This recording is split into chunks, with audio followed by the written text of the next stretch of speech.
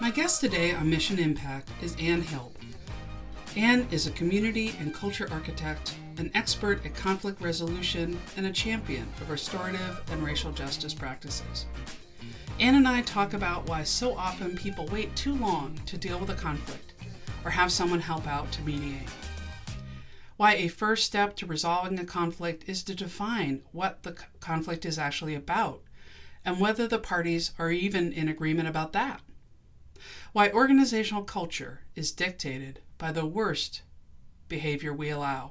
Mission Impact is the podcast for progressive nonprofit leaders who want to build a better world without becoming a martyr to the cause. I'm Carol Hamilton, your podcast host and nonprofit strategic planning consultant. On this podcast, we explore how to make your organization more effective and innovative. We dig into how to build organizational cultures where your work in the world is aligned with how you work together as staff, board members, and volunteers. And all of this for the purpose of creating greater mission impact. So welcome, Anne. Welcome to the podcast.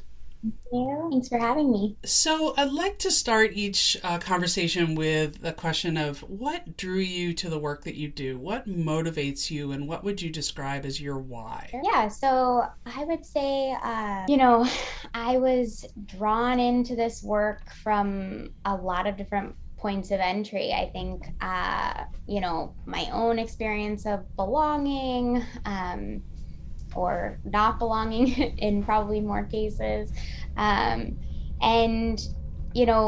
Wanting to promote healthy dialogue and use my skill set to create safe environments for folks is really my why.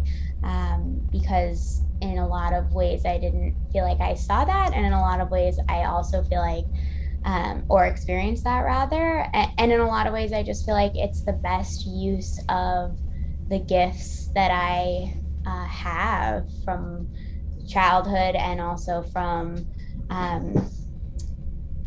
developing those through educational experiences, life experiences. So you often work with groups where there's a lot of conflict going on. Can you set the stage of what that might look like, or kind of a typical scenario that you might be walking into? Sure.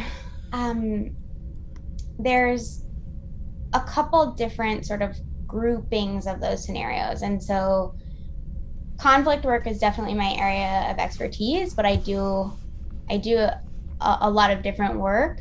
But in the conflict realm in particular, I'd say there's a couple buckets. So it's usually an incident of harm. Most often sexual harm, I would say, is what I get called into. Oftentimes racial or sexual, but usually sexual harm these days.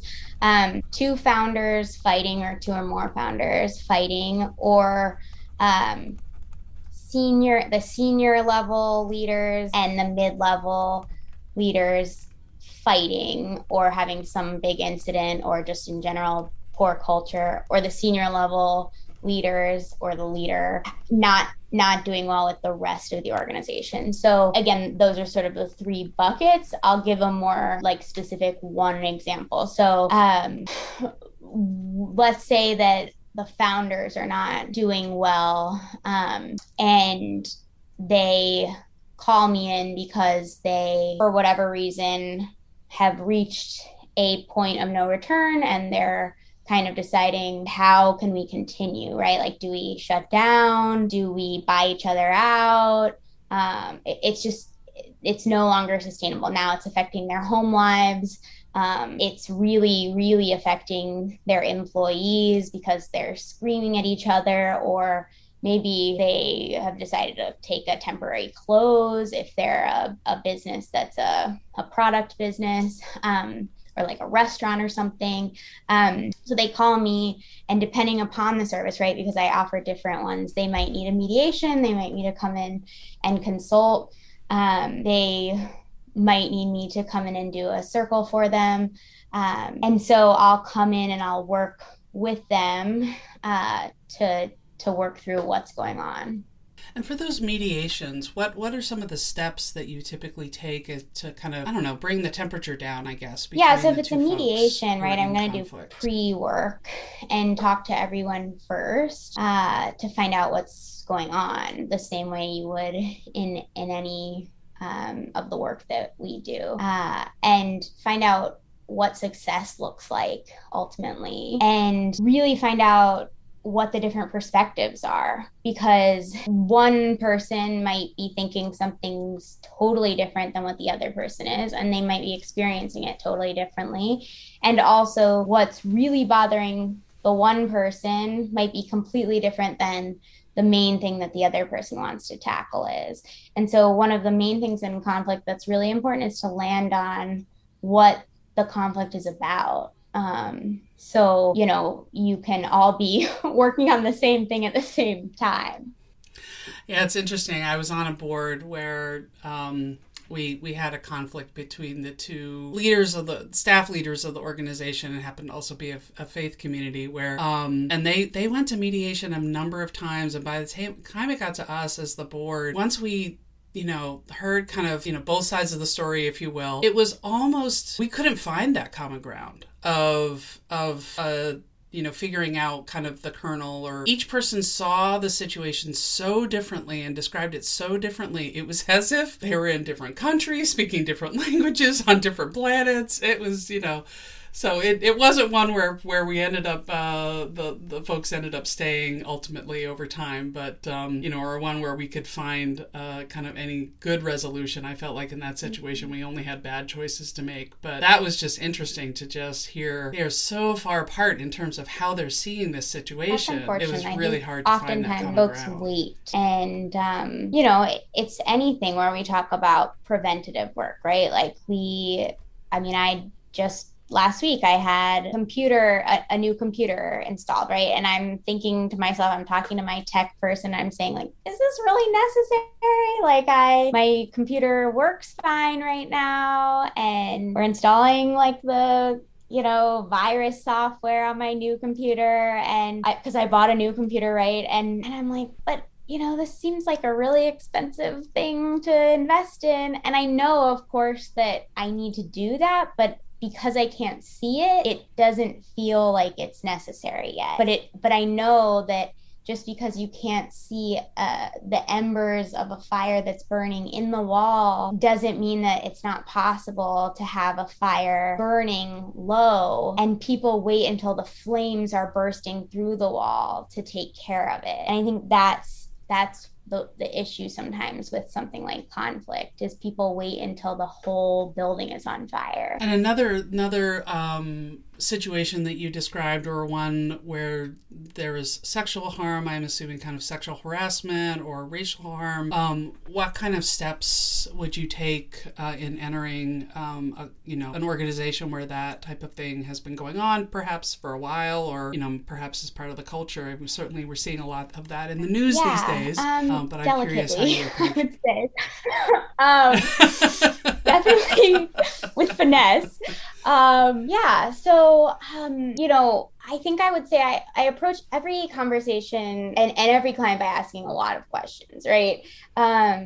So with sexual harm or racial harm, but I'll start with sexual harm. I think I try and find out more about the feelings and the facts. More than anything, right? I mean, the facts are important, and it's important to find out more about first, like, what happened here. And it's usually more about what's residual than it is about what happened in the first place. Because first and foremost, when I'm coming in, unfortunately, it's usually after things have burned. Ideally, folks would bring me in before that has happened to support a healthy culture. And unfortunately, I usually get called in after the fact. So when that happens, I'm coming in and I'm working usually with HR and the founders or the CEO. And typically when it's sexual harm, it happens to be more of the women in the workplace.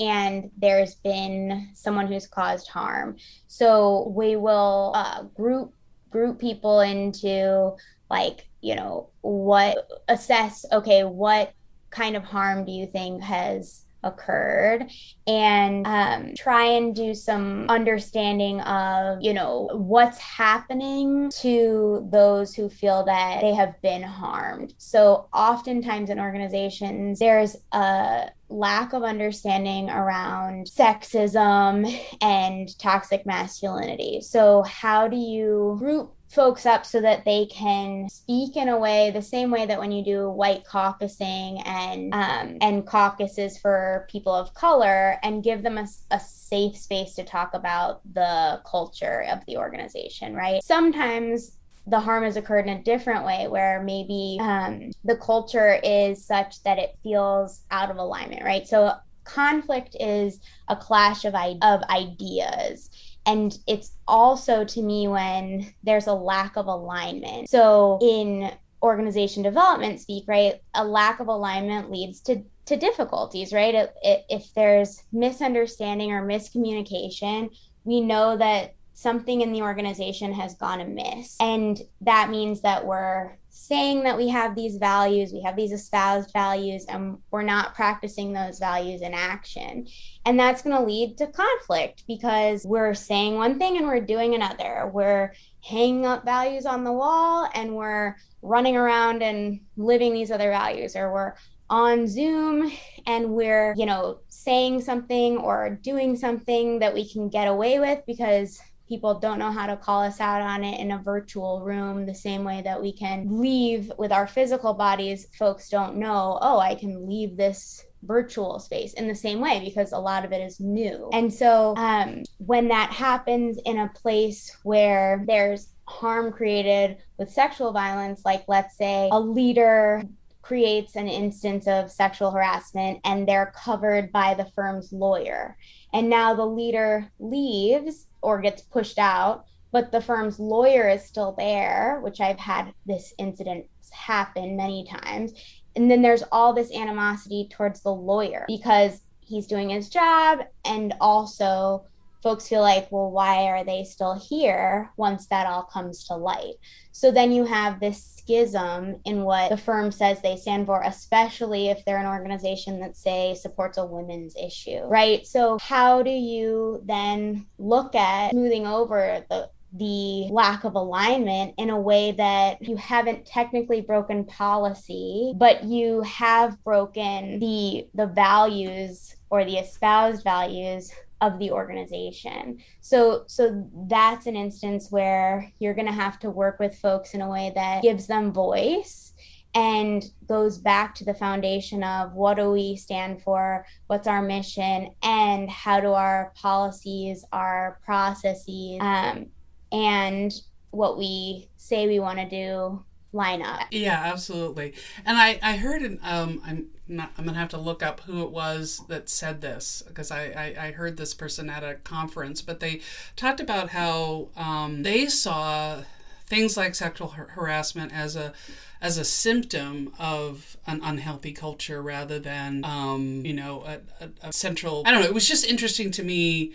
I don't know if they, I don't want to put a kind of bigger and lower kind of thing, but it was interesting to me how they talked about it as, that's kind of the worst manifestation or some of the worst manifestations of a really unhealthy culture. But what's underneath it is that culture. I'm curious to know your perspectives on that. I think it's an and also. I think that culture is dictated by the worst behavior we allow. So when we see one person, I heard on a podcast the analogy of this, that in society, when we allow someone to litter, right, like, and we don't call it in, then all of a sudden society becomes full of trash, right? Like, it's very quick. I mean, like, I leave a piece of trash in my car one day. This happens to me all the time, right? If I take my piece of trash with me when I leave my vehicle, then I'm pretty good about continuing that behavior. But as soon as I leave a water bottle after I go golfing in my car, you can be sure that I have 5 water bottles in my car, right? So very quickly, that behavior continues. And so as soon as we allow any bad behavior to occur, then many bad behaviors accrue. And as soon as we disallow a bad behavior and we say, no, that we don't have that here, others are witness to that and they realize, oh, we don't allow that here, right? And so I really think with your question about sexual harassment, right? Like if you nip it in the bud, then people know what the expectation is. And I think that there's a lot of debates about, hiring for culture and all of these things. And sexual harassment is one that's probably, and sexual harm is probably one that's very complex and nuanced to get into, because I think a person who will do something like that, there's a lot of complexities with that person. And we could get into all of those things. And at the same time, the cultural component of that is, as soon as something that's inappropriate happens, it's absolutely imperative to say, we do not allow that here.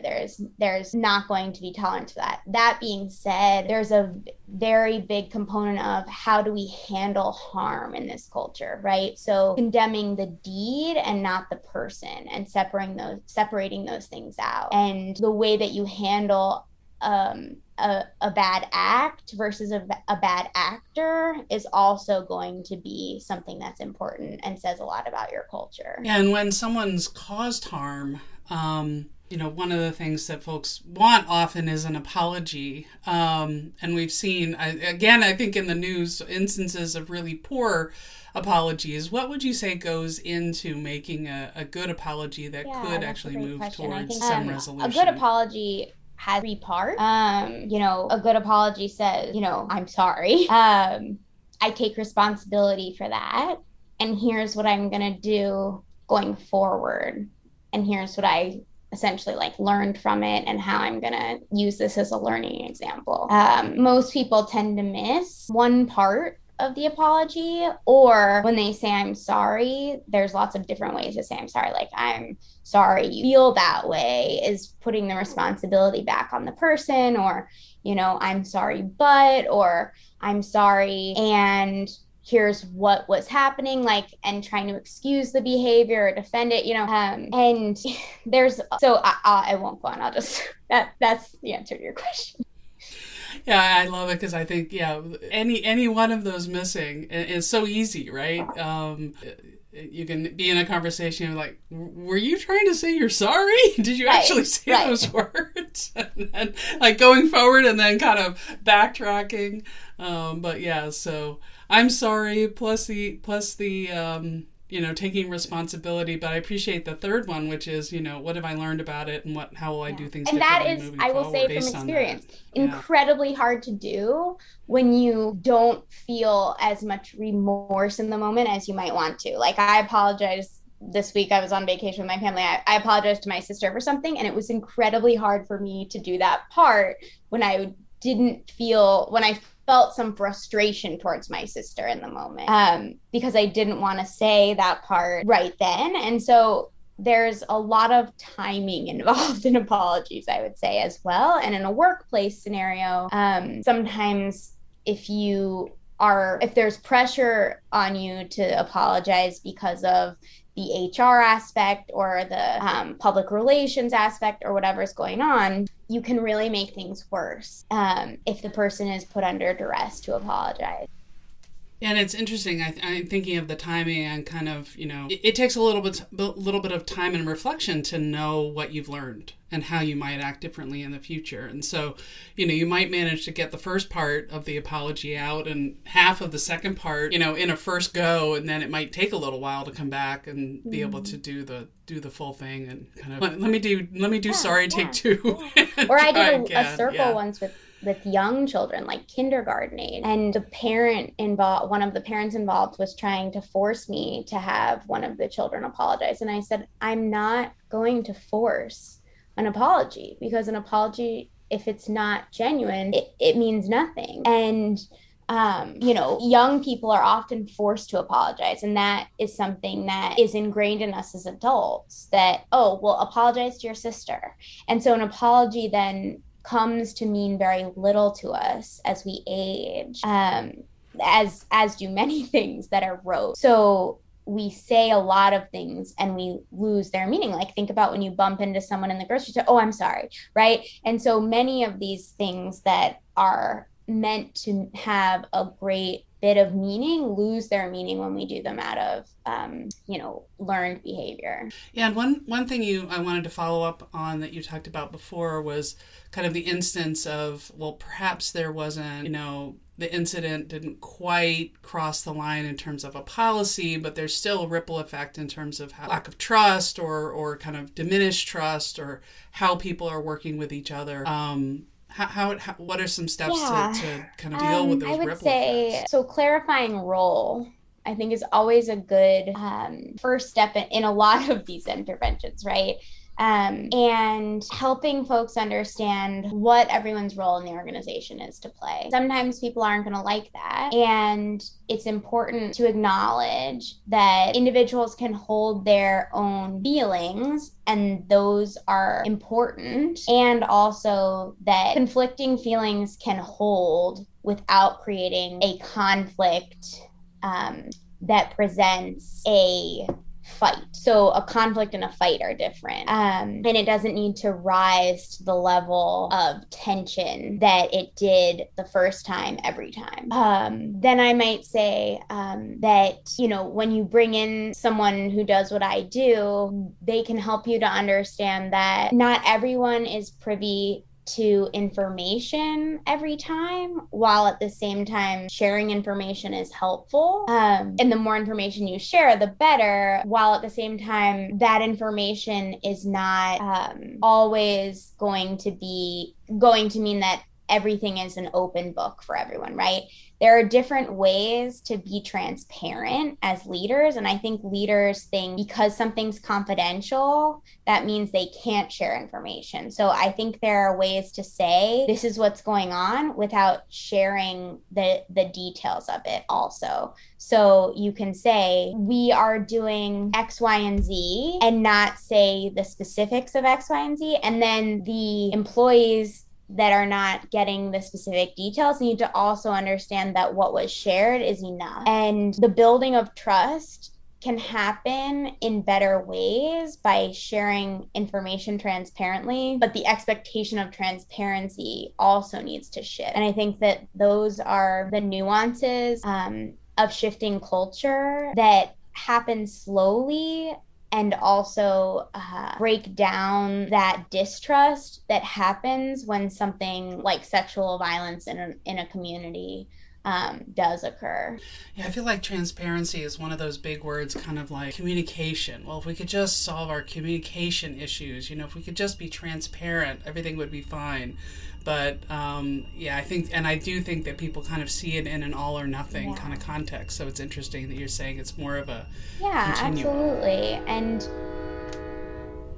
I do think that folks need better language around breaking down what their expectations are, and the way to ask for what they need, and the way to offer it. And when I say asking for what you need, I'm also aware that those who would be doing the asking have much less power in the organization. So the folks with formal power and titles need to really understand the power over that they have, and take ownership over that, the understanding of that power. Because I think oftentimes we are a manager or in the C-suite, or even just have informal formal power, in that we are positioned to take power in a manager position purely because of the type of role that we have, because it's a more formal desk job and it can roll into a manager position, or because we have privilege, and we tend not to recognize that. And so working on that understanding in an organization or just as an individual is really important in order for these shifts to happen. And you mentioned that there's a distinction and that between fighting and a conflict. And for me, I kind of probably use those words Yeah. interchangeably. How do you see those as So, different? like I said, I think conflict is to me a clash of ideas or a lack of alignment. So, I see conflict as neutral.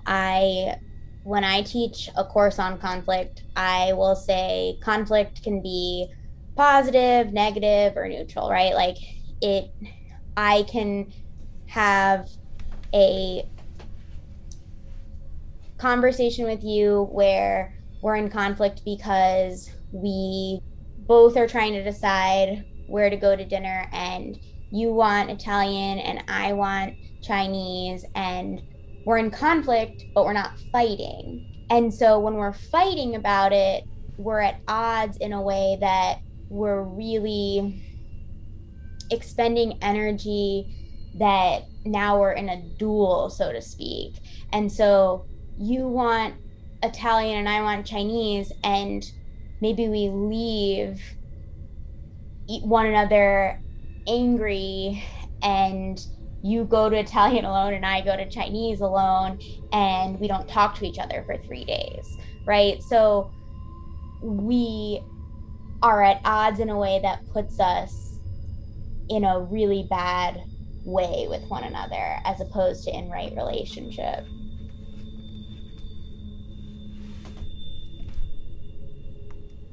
So it's a question of kind of the intensity and emotions getting caught up in it, and I guess in that instance, each person kind of digging in, and then somehow taking personal offense and not wanting to speak to the other person Yeah, over their dinner and choices. these aren't like terms that I've looked up in conflict management this is just the way I'm calling it for this conversation. I think I'd have to go look at, I mean, maybe I know the conflict piece is definitely neutral, conflict is not inherently a negative thing. I haven't looked up the word fight, like I'm relatively positive this works. Um, but I mean, it's interesting though because I think most people, when they hear the word conflict, would oh assume that yeah, it's definitely. inherently And that's the negative. first thing you'll learn in any conflict workshop you take. Every single person who teaches the work will write conflict on the board and say, what does the word conflict mean to you? And you'll hear everyone say all these negative words or draw pictures of like dust clouds or fish. And that's like the first teaching of conflict that you'll likely learn in any course. Yeah, and I think in our culture, in the kind of U.S., in the dominant white culture, yeah, we tend to be very conflict averse and tend to be afraid of all of those pictures that you just mentioned.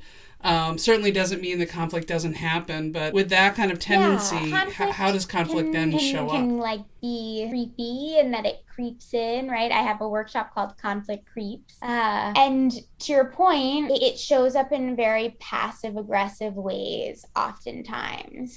I think we often hear the expression elephant in the room because the expectations are not clear, right? So I talked about lack of alignment. I think that shows up a lot here.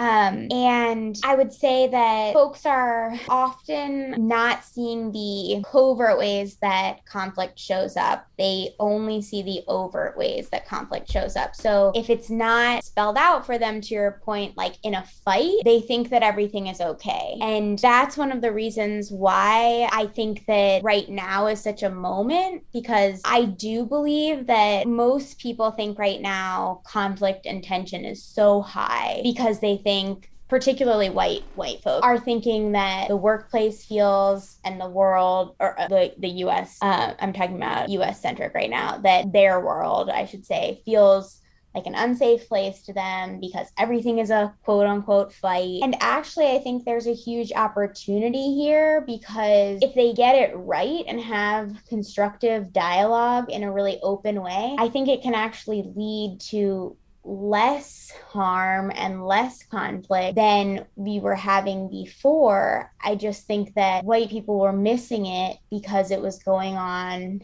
in a lot of ways without their knowledge. Yeah, so kind of underneath the surface and covert, or Yeah, those absolutely. kind of embers in the wall, as you talked about before. Yeah. Mission Impact is sponsored by Grace Social Sector Consulting. Grace Social Sector Consulting helps nonprofits and associations become more strategic and innovative for greater mission impact. Download free resources on strategic planning, program portfolio review, design thinking, and more at gracesocialsector.com/resources. So at the end of each episode, I like to ask I play a question where I ask a random icebreaker question. And so, what is one family tradition that you would like to carry on to the future? The first thing that comes to mind for whatever reason is that my parents gave us contracts on our when we learned to drive, like legit contracts, driving contracts made up by a lawyer that we had to sign that had like 10 things on them. I have it framed behind me. And we had to know how serious like this was. And I mean, my parents did a lot of weird things. And I would like to carry that on for my kids so that they know the seriousness of big things. I mean, they did a lot of mile marker things like that, but I just always thought that was really cool that they took that so seriously and imparted that on us. And I just remember the line that said, you know, driving is a privilege and a responsibility and not a right. And if any of the following are not followed, then this privilege shall be revoked. And, you know, I just think that was really cool. That's awesome. That's that's certainly getting really clear about expectations and communicating them very directly. Yeah, I did some contracts with my daughter at various points along the way. She would remember better than I exactly what they were about, but we did sign them. There were no lawyers involved. We had a lot of friends that were lawyers. Oh, okay, yeah. I think getting things down on paper and having it clear can really help. Lawyers get a bad rap, but in that way of just making it all clear of what each party is expecting and is really important. Well, what are you excited about? Kind of what's coming up next for you? What's emerging in the work that you're doing? I'm really looking forward to a community that I'm advertising for right now.